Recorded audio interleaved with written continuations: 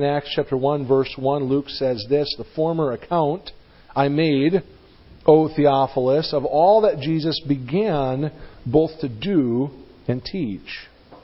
Luke, when he wrote his first book that he mentions here, his former account, wrote that book, the Gospel of Luke and the book of Acts, apparently to a man named Theophilus. And as Luke wrote it, he says to Theophilus that I wrote that gospel account as a record of what Jesus began to do and to teach. He tells Theophilus here that all of the gospel of Luke, all of the account of Jesus' life, of His death, of His resurrection, was just the beginning. In fact, I think Luke suggests that the ministry of Christ was just beginning when He lived those few years in Palestine, teaching, healing, casting out demons, and performing many other miracles, and ultimately dying for our sins only to rise again the third day. It's kind of hard to imagine that all of that could just be the beginning. I watched recently, and many of you maybe did as well, the Olympics. As I was watching the Olympics, I had the opportunity to watch the final of the decathlon. And I love watching the decathlon because I don't think I could do any of the events in it. So I don't relate with anyone who's doing it. But I love watching the decathlon because the athletes who do this grueling event over 2 days, 5 events each day, and a total of 10 very challenging and difficult contests. And it's right, I think, when we're told that the person who wins the Olympic decathlon is declared to be the greatest athlete in the world. Because he's not just good at one thing. He has to be good at 10 things. He has to be better, collectively at those things than anyone else in the world. And the man who happened to win this year, this go-round, the champion was an American. It's a sport that's kind of been dominated by Americans and throughout its history. His name is Ashton Eaton, and I was watching as Ashton ran the final race. And he came across the finish line, and he didn't even win that final race, but he was so far ahead in the standings at that point it didn't matter. He would have had to lose by like 30 seconds in order to lose the decathlon. And he came across the finish line, and he knew that he had won. And of course, the celebration began, and I was watching as they interviewed him.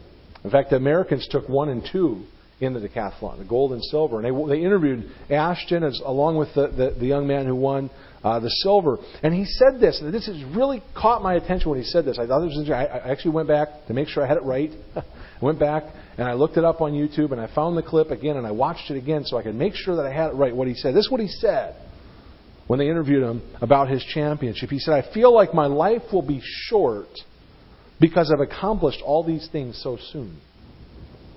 Here's a young man, fresh out of college, just earned the title of the best all-around athlete in the world.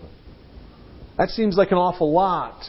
It seems like a great accomplishment. And here, this man, Ashton Eaton, has accomplished a great deal in a very, very brief time. But of course, if we compare that to Jesus Christ, it kind of pales in comparison. It seems absurd to suggest that Jesus' life was just the beginning. Now, that's what Luke seems to imply at the beginning of the book of Acts, that all that I wrote about, all that I wrote in my previous book was just an introduction. It was just the prologue, if you will. And it's interesting because if you look at the end of the Gospel of John, what does John tell us? He says that there are also many other things that Jesus did, which if they were written one by one, I suppose that even the world itself could not contain the books that would be written.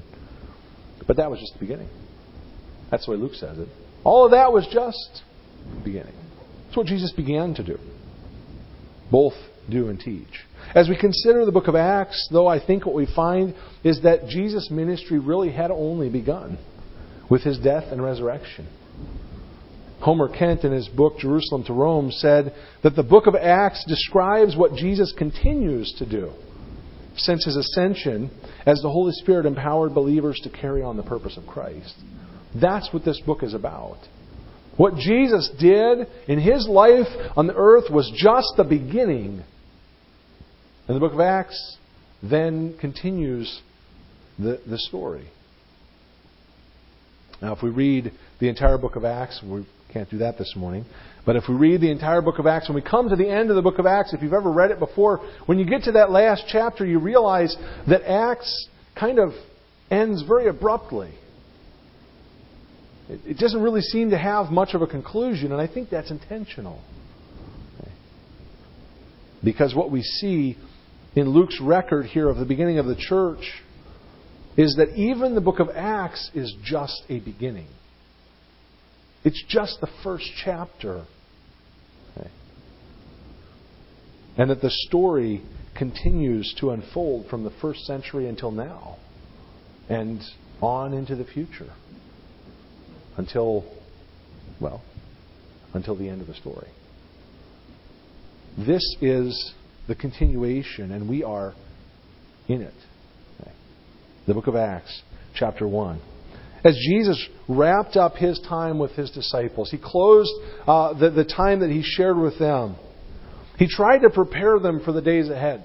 And again, we've talked about this, but think about the last words that you would share. If you knew that you weren't going to see someone again, someone that you had trained, someone that you had worked with, someone that you had discipled. I wonder. Well, I don't wonder. When we left New Mexico last year, almost exactly a year ago, when we left Las Cruces, I had the opportunity to preach in our church down there that last Sunday that we were there, the day before we left. And Pastor Redland gave me the opportunity to preach, and I kind of considered it as an opportunity to share my last message with that church. What I would like to tell them, what I wanted to leave them with, my final words to them. Okay. And I was very, very grateful to be able to do that. But it's important, when you stop and think about what would the last thing, what would be the final words that I would share. Right? And that's what we see here. Jesus, in essence, sharing these last moments with His disciples and giving them His final words to prepare them. He knew that they would face opposition. He knew that they were going to face conflict and persecution, but He also wanted to empower them. And He wanted to prepare them for it. Just prior to His ascension, in Acts 1, Jesus made two very important promises to His followers. And then while He ascended, angelic messengers shared a third promise with these men. These three promises provide us today as followers of Jesus Christ with the guarantee of God's presence within, with His power to witness and His plan to return. I want to consider these three promises this morning with you. Let's begin in Acts chapter 1 and verse 1. The former account I made, O Theophilus, of all that Jesus began to do and teach, until the day in which He was taken up, after He, through the Holy Spirit, had given commandments to the apostles whom He had chosen, to whom He also presented Himself alive, after His suffering by many infallible proofs, being seen by them during 40 days, and speaking of the things pertaining to the kingdom of God. And being assembled together with them, He commanded them not to depart from Jerusalem, but to wait for the promise of the Father, which, He said, you have heard from me. For John truly baptized with water, but you shall be baptized with the Holy Spirit not many days from now. Therefore, when they had come together, they asked Him, saying, Lord, will you at this time restore the kingdom of Israel? Or the kingdom to Israel, rather. And He said to them, it is not for you to know times or seasons which the Father has put in His own authority, but you shall receive power when the Holy Spirit has come upon you, and you shall be witnesses to me in Jerusalem and in Judea and Samaria and to the end of the earth. Now when He had spoken these things, while they watched, He was taken up, and a cloud received Him out of their sight. And while they looked steadfastly toward heaven as He went up, behold, two men stood by them in white apparel, who also said, Men of Galilee, why do you stand gazing up into heaven? This same Jesus who was taken up from you into heaven will so come in like manner as you saw Him go into heaven. There are three promises in this passage of Scripture that I want to look at this morning. The first promise we see in verses 4 and 5. Here, Jesus, we are told in verse 4, was being assembled together with them. That word suggests that they ate food together. They were eating. They were fellowshipping together. And while they were together, He commanded them, verse 4, not to depart from Jerusalem, but to wait for, what does He call it? The promise of the Father. What is this promise that Jesus gave to His disciples? The first thing here, it's very simple. What does He say? He says, "You have heard from me, for John truly baptized with water, but you shall be baptized with the Holy Spirit not many days from now." I want you to think about that for just a minute. What does it mean to be baptized with the Holy Spirit? I kind of thought about this, and I thought, he says John baptized with water. If he says they're going to be baptized with the Holy Spirit, is he downplaying water baptism? Is he saying, well, don't worry about that thing? Maybe we've missed it here. Maybe we've completely missed the boat, and we have a baptismal back here, a baptistry. Maybe we should get rid of that thing.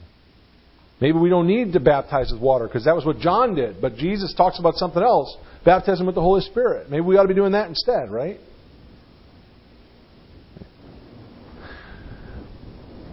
What exactly is this? Well, of course, we can look in the rest of the book of Acts. We can see what event this is referring to. In fact, if we just turn one chapter over to Acts chapter 2, we'll see that on the day of Pentecost, probably about a week after Jesus said this to them, on the day of Pentecost, the Holy Spirit was poured out on the disciples, and they received the Holy Spirit. And all throughout the book of Acts, we see that when people came to Christ, when people came to faith and a saving knowledge of Jesus Christ, that they received the Holy Spirit. And then we can look in the rest of the New Testament. We can look in a passage like Romans chapter 8 and verse 9, where the Apostle Paul says, "But you are not in the flesh, but in the Spirit, if indeed the Spirit of God dwells in you.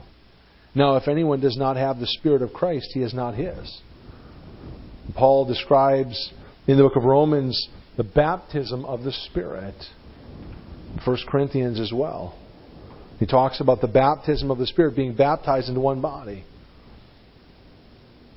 What does it mean to be baptized with the Spirit? Well, in the New Testament, baptism of the Spirit, being baptized in the Spirit, is equated with the Holy Spirit being in you. Okay.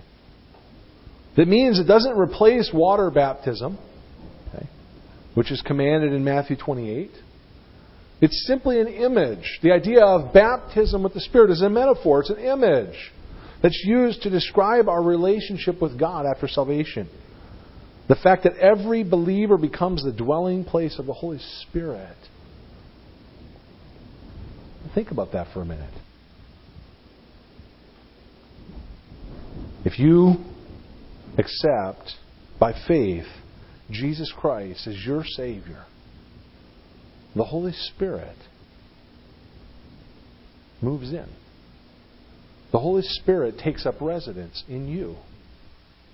Jesus promised to the disciples here, you will receive the Holy Spirit. Okay. Nobody in the Old Testament could claim that. When we look in the Old Testament, we see that the Holy Spirit seemed to come and go as He pleased. In Samson, we read about Samson. We see that Samson, numerous times we read about the Spirit coming on Samson and empowering him to do some great work, and then the Spirit would leave. In fact, at one point, when the Spirit left Samson, he didn't realize the Spirit was gone anymore.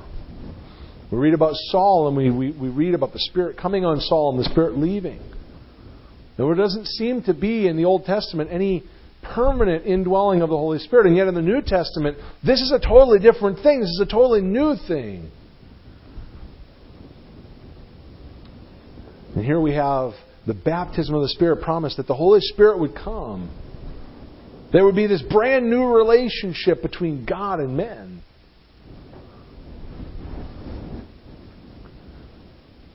I think there's a couple of ways we need to understand this. This baptism with the Spirit, I think Jesus is trying to give us a picture of what this relationship is like.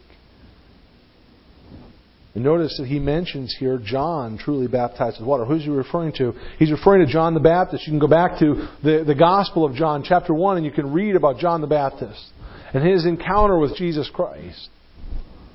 And John even emphasized that his baptism was just with water, but Jesus' baptism was going to be Spirit baptism. John the Baptist, there in John chapter 1, he tried to distinguish himself from Christ. He wanted to make sure that everyone understood that he was not the Christ. When the Pharisees, when the priests and the Levites came to question him, he said, "No, I'm not the Christ. I just baptize with water." As they asked him, "Well, how come you baptize? If you're not the Christ, how come you're baptizing?"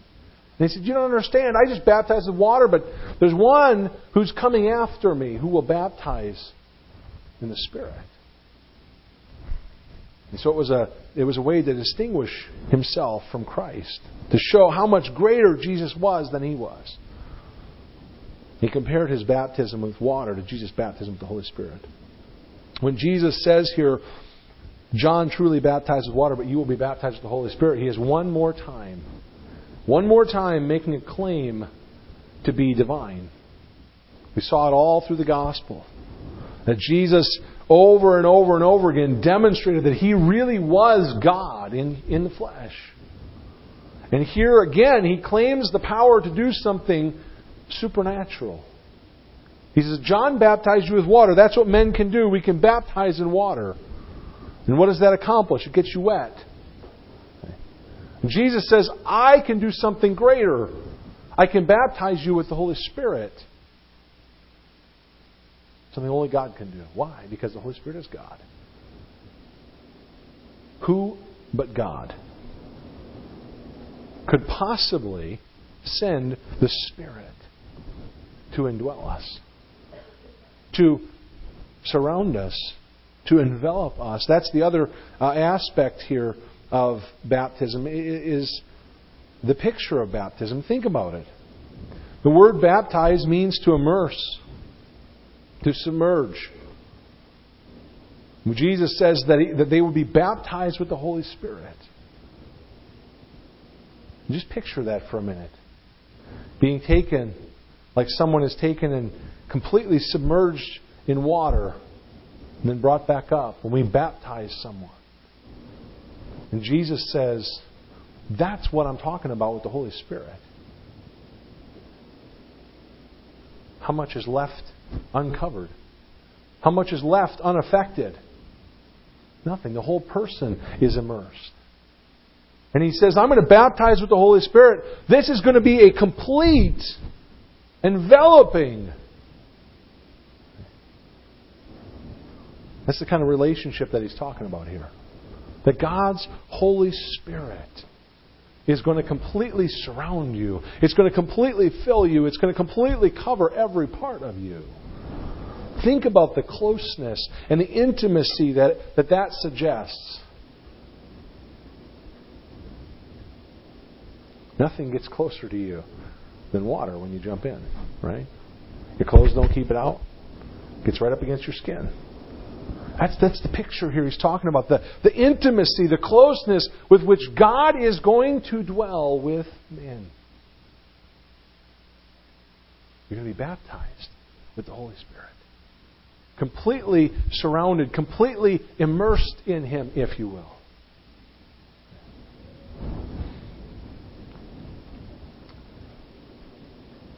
But think about it just for a second. That kind of makes sense. If the God of creation, the infinite, all-powerful God, was going to enter into a relationship with us, we would expect nothing less than something that is revolutionary, right? We would expect that if He really is the all-powerful Creator God, that the relationship that we have with Him would be something unique, something that no one else could possibly explain or do or understand. That He would dwell with us in such an intimate and personal way that it would be unlike anything anyone else could have, unlike any relationship anyone else could have. There's no way that another person can relate to us in this way. But we will be baptized with the Holy Spirit, Jesus said to the disciples. Completely filled, surrounded, brought into this intimate and close relationship. But not only, I think, do we see baptism here as that picture of that intimate relationship with the Holy Spirit, but I think we also need to understand baptism as a means of identification. When we baptize someone in water, we look at the New Testament teaching on the subject. It's a means of identification. It's a means by which an individual identifies themselves with Jesus Christ. So Paul talks about in Romans 6, being baptized with Him in death and raised with Him in newness of life. That's what Paul talks about, is this identification. When we are baptized in water as a believer in Jesus Christ, we are identifying ourselves with Him and we are identifying ourselves with one another. That's why it's a local church ordinance. Because when you get baptized here, you are identifying yourself with each and every one of us who is a part of this church. But then let's put that in the context here of what Jesus is talking about. Baptism with the Holy Spirit. That's kind of a reversal. In a way, it's kind of like God choosing to identify Himself with the followers of Jesus Christ.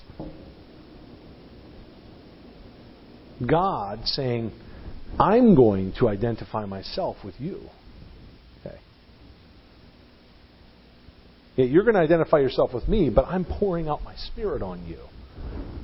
Identifying myself with you. Okay. Putting my name on you.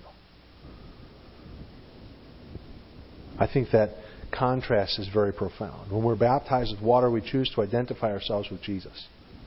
But when His followers are baptized by the Spirit, God is choosing to identify with them. I think the wording here is so important. Jesus says you're going to be baptized by the Spirit. He is talking about a close and intimate relationship, far different from any other kind of relationship we can experience. And He's talking about an identification, where God willingly chooses to identify Himself with those who've trusted Christ. This is revolutionary. This changes everything.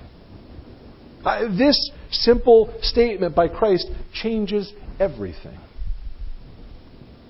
Because what are the results of being baptized with the Holy Spirit? Well, I've already mentioned one.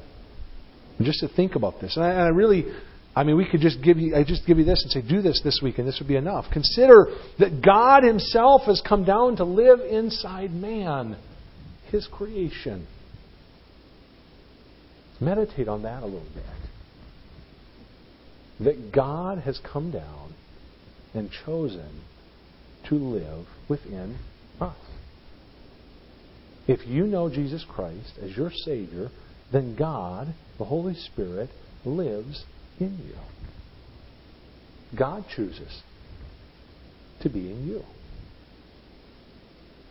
That, I just can't get my head around that. I just can't quite get over that. That's something that just is spectacular to me. I just don't know how to explain it. I don't know how to understand it. And it certainly should never get old to me. But I think sometimes we get so used to. We get so used to what the Word of God says. We get so used to hearing biblical teaching and preaching that for somebody to say, oh, the Holy Spirit indwells you. Okay. No big deal. No big deal. This is God Himself, the Creator, coming down and living inside His creation. Empowering it. Enabling it. Having a wonderful fellowship with His creation. Well, that's something special. That's something unique. That's something that only Christ can offer us here.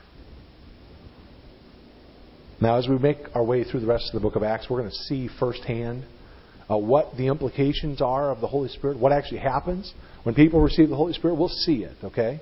But I'll just mention to you the two main areas here. All right, are essentially this: the Holy Spirit would equip them for service, and that the Holy Spirit would unite them into one body, the church. Okay. But as we go through the book of Acts, you just look for those two things. We're going to see as the Holy Spirit is poured out on God's followers, on the followers of Jesus Christ, that they are going to receive the power and the ability to do the work that He's called them to do. And they are also going to be brought into one body, one fellowship, the church. And we're going to see that process take place as we study through the book of Acts. Now let's move on to the next promise. Not only does He promise for them to receive the Spirit, but verses 6 through 8.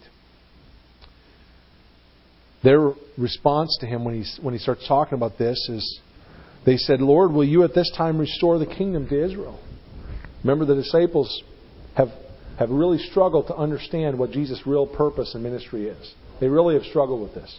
I mean, they've been with Him, but boy, they really are having a hard time understanding. And so they're asking Him again, well, okay, now, we kind of thought it was over after You died. We were a little worried about that, but now You're risen from the dead. Now everything seems to be back on track. Now is the kingdom coming.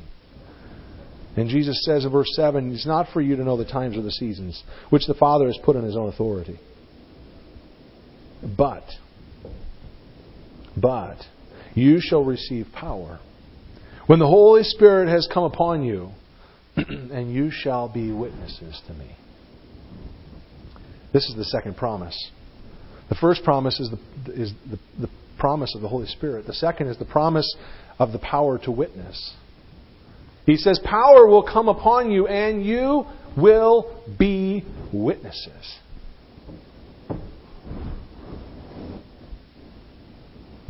Now, did you notice here? He doesn't ask them. He doesn't say, hey, I'm going to give you the Holy Spirit, and here's what I'd like you to do if you agree to it. I'd like you to be, would you be my witnesses? Would you mind telling the people about Me? Would you mind sharing this good news? He doesn't do that. He doesn't make it a request. He says, to them, you will be my witnesses in Jerusalem, and in Judea, and in Samaria, and to the ends of the earth. Okay. Now, some people have suggested that when he says the end of the earth there in verse 8, he's referring to Rome. But sorry, Rome wasn't the end of the earth. Okay. Rome was kind of the middle of everything then. No, the end of the earth, he's referring to the end of the earth. Listen, you're going to take this message as my witnesses, and you are going to go as far as you can go. Okay. You're going to go, you start going this way, you start going this way, and then you meet up on the other side. Okay. You're going to go to the end of the earth. You're going to be my witnesses. This is the promise. This is the power that the Holy Spirit provides. Just consider the disciples themselves. What do we know about them? We've already seen that they scattered in fear when Jesus was arrested. They hid.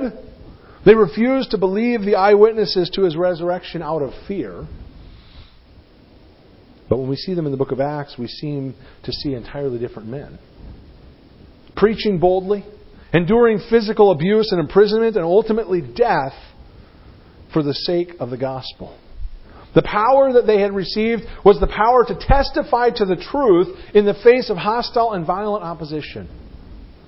Theirs was supernatural courage and the strength to live for Christ in a world that mocked their beliefs, their obedience, and their Savior. One commentator on this passage said this about this power that they would receive. He says, the receiving power from on high has chiefly to do with witnessing. For example, the reception of the Spirit by the Samaritans, that's Acts chapter 8, or Cornelius in Acts chapter 10, did not make them apostles, but it did make them witnesses. And this book is about witnesses, whether apostles or not. You see, I said that we're here. We find ourselves in this book as well because this book is about witnesses, whether apostles or not. We're not, by the way, apostles, but we are witnesses. That's what Jesus says. You will be witnesses. Witness usually can't help but be a witness. Right? I mean, someone who witnesses a crime, they didn't go there to planning to witness to the crime. Right? They didn't show up at the bank that day thinking, well, I'm just in time for the robbery, I can be the witness. Okay. They didn't do that. Okay. What they saw was not in their control. Okay. The issue was what they said about it afterwards. That's what we see. Witnesses. That's what we are. We are witnesses, he says. That's what he tells the apostles. But listen, that's what he's telling us today. That you and I are witnesses. If we know Jesus Christ, we are His witnesses. He's not asking here. Remember, he's telling. We are His witnesses. Now, what role does that play in discipleship? Well, we've already noticed this. In fact, last week we looked at this in Mark 16, verses 14 and 15, that true faith always results in action. And what was it that Jesus told His followers to do at the end of the gospel? He didn't say, go get baptized. He said, go and preach the gospel. Be witnesses. Evangelism is not the role of the gifted. It's not the role of those whose vocation is witnessing. It is the duty of all believers. In fact, it is completely natural to want to share Christ with those who need Him, especially when we understand what we've been saved from.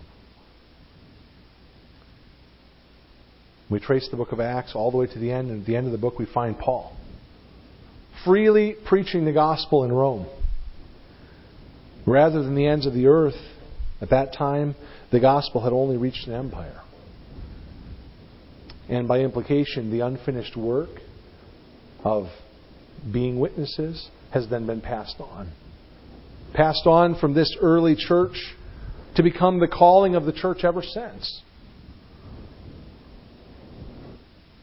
But you need to remember that it's Jesus' promise that His followers would be witnesses. This is the work that He would bring about in our life as a result of the gospel. The third promise we find there in verse 9 through verse 11. When Jesus was ascended, while He was ascending, the angels who stood there said in verse 11, Men of Galilee, why do you stand gazing up into heaven?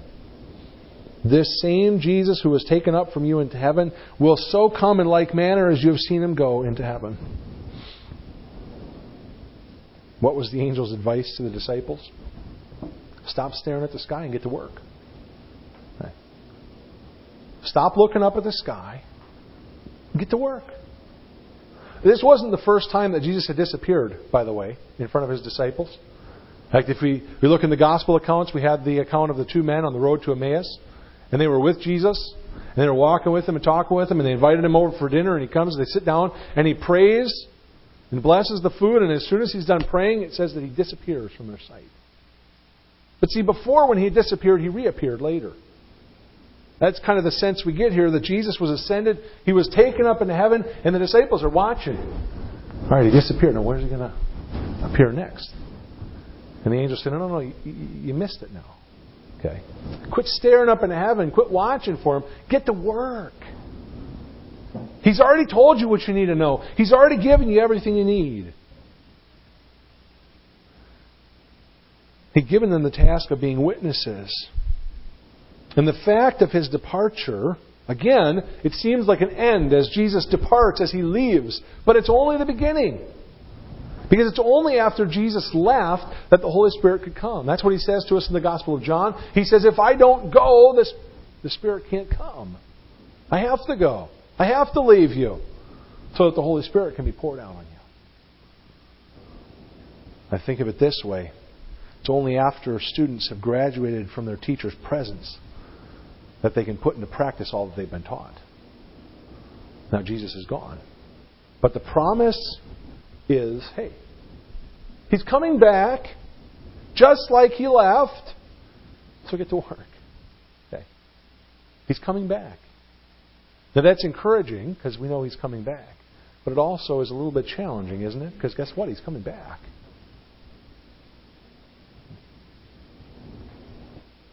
John Polhill, in his commentary on Acts, says this: moments of high spiritual experience are never ends in themselves. You ever been on a spiritual mountaintop experience? Where you just felt like God was working and everything was great? That's not an end in and of itself. That's where the disciples are here, but it was time for them to come down from the mountain and witness to what they had seen. Now it's time for them to get to work. Okay. Now the hard work begins. Jesus is gone. He's promised to return, but that means you've got a deadline. That means you've got to get to work. Okay. These three promises, the promise of the Spirit, the promise to be witnesses, and the promise of His return, are really only focused on one thing.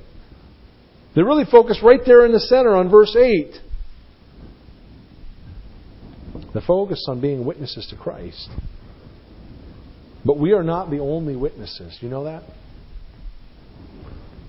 Did you know that the stars sing? In Psalm 19, verse 1 says, "The heavens declare the glory of God, and the firmament shows His handiwork. Day unto day utters speech, and night unto night reveals knowledge. There is no speech, nor language where their voice is not heard. Their line has gone out through all the earth, and their words to the end of the world."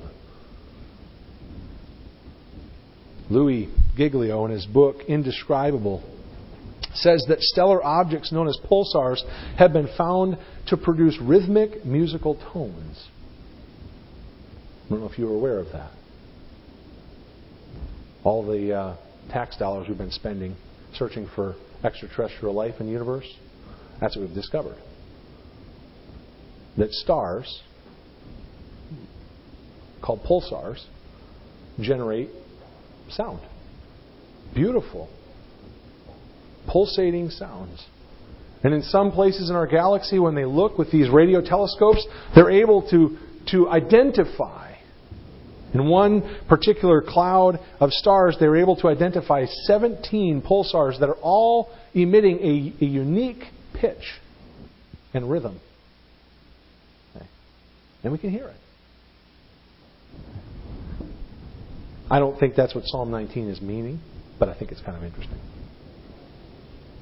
The heavens do declare the glory of God. Giglio goes on to say, the psalm writer leaves no stone unturned in describing a great symphony of epic proportions, one composed of colossal pulsars and mammoth whales, crashing waves and laughing children, tiny birds who flap and flutter, and thunder's rattling, quaking roll, kings and commoners, and everything that comes from the hand of God. And somewhere in the midst of it all is you, special among all of creation, made in the very image of God, stamped with divinity, and created in the likeness of God. You too were made by and for Jesus. Thus, you have a voice in the chorus. A voice like no other. Because unlike the stars, you have the capacity to know and love the Creator, and the choice to value Him above everything else He has made. Psalm 19 describes the heavens declaring the glory of God. Psalm 148 says that we ought to praise Him as His creation. But God did not create us just to reflect His glory. Here in Acts 1 we see that He has promised that as His followers we will be His witnesses. He has poured out His Spirit on us, and He has planned to return for us. He did not ask us to become His witnesses. He simply declared that we would be. And so there really is no choice in the matter. Either we serve as witnesses to Christ, or we are not fulfilling His purpose for our lives. Now, maybe you would say, well, there's some objections to that. I'm not sure that I really agree with that. I had heard one of my former pastors was listening to a message that he preached this week, and he mentioned a nephew of his that was preaching in a church up in Delaware, I think. And he said that his nephew made the statement during the message that if you're not actively involved in the discipleship of another person, you are not in God's will. And he told his nephew, he said, if you keep preaching like that, the church you're preaching at may not call you to be the pastor. That's hard to hear. If you're not involved in this process of being a witness, if you're not involved in the discipleship process, then you're not in God's will. It seems kind of hard. I mean, don't we get a choice? Don't we get a choice in the matter? Well, the answer to that question is no. In fact, it's kind of like, to be honest, this analogy I thought was pretty appropriate. It's kind of like those National Guard members. I don't know if you remember this back a few years ago. A number of National Guard members tried to object to their orders to deploy to Iraq and Afghanistan under President Bush. They, in several cases, tried to get out of having to be deployed overseas. And they objected, and they would go on the news and they would say, it's not fair because I didn't sign up to go to war. I only signed up for a free college education. That's why I joined the Guard. Well, okay. But can I suggest to you that Christ never offers us a get out of jail or get out of hell free card with no strings attached. That's not what the gospel is about. Jesus Christ offers us an opportunity to become His followers. That's what it's about. To follow Him, obediently doing His will. That means we'll be witnesses to Him. Probably the most common objection to being a witness is simply that we're afraid. We're afraid. This fear can manifest itself in a number of ways. Maybe it's fear of rejection. Maybe it's fear of what others will think. Fear of losing friends. Or maybe it's just the fear that, you say, I don't know enough. I wouldn't be able to answer someone else's questions. Sorry, none of those fears hold any water either. Those objections don't work. Why not? Well, it's really simple. Right here in Acts chapter 1, Jesus already resolved this issue. He didn't just declare us His witnesses in verse 8. He gave us the Holy Spirit. He gave us the Holy Spirit to enable us to do what He has called us to be. If you know Jesus Christ as your Savior, then you have been given everything you need to be His witness. You have. You've been baptized with the Holy Spirit. Completely and totally immersed in His power. And you've been given a mandate to bear witness to Jesus before a lost world. Finally, we need to understand that our role as witnesses is not limited to certain people in certain places. Our mission is a perpetual calling to preach the gospel to the very ends of the earth. It won't be completed until Christ returns. That wasn't completed in the book of Acts. It's not complete today. It won't be completed until Jesus Christ returns for us.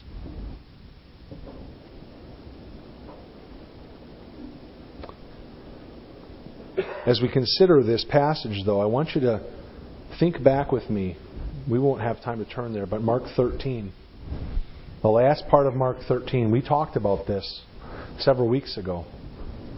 Mark 13, Jesus shared a parable with His disciples, a parable of a householder who left and went on a journey and left his servants behind with assignments. And Jesus said to them, watch, because you do not know what hour the master will return. And when we were in that passage, I told you that the word watch there did not suggest, getting your telescope out and searching the heavens to look for, the glory of God coming. We'll see something that shines brighter than the stars. We'll know that He's coming. We can hurry up and get things taken care of. That's not what the word watch means. It didn't mean to go up on a mountaintop and sit there, staring up at the sky. What the word watch in Mark 13 meant was get to work. You've got a job to do. Christ is coming back. You have been given a task to be His witness. Get busy. Be prepared for His return by being active in doing what He has called you to do today. That's what Jesus meant by watch in Mark 13. He meant what He tells the disciples right here in verse 8. You will receive power, and you shall be witnesses to me. So how are you doing this morning? Have you become a follower of Jesus Christ? Have you turned from your sin and trusted in Christ? If not, then really the issue of being a witness doesn't apply to you. These words were given to Jesus' disciples.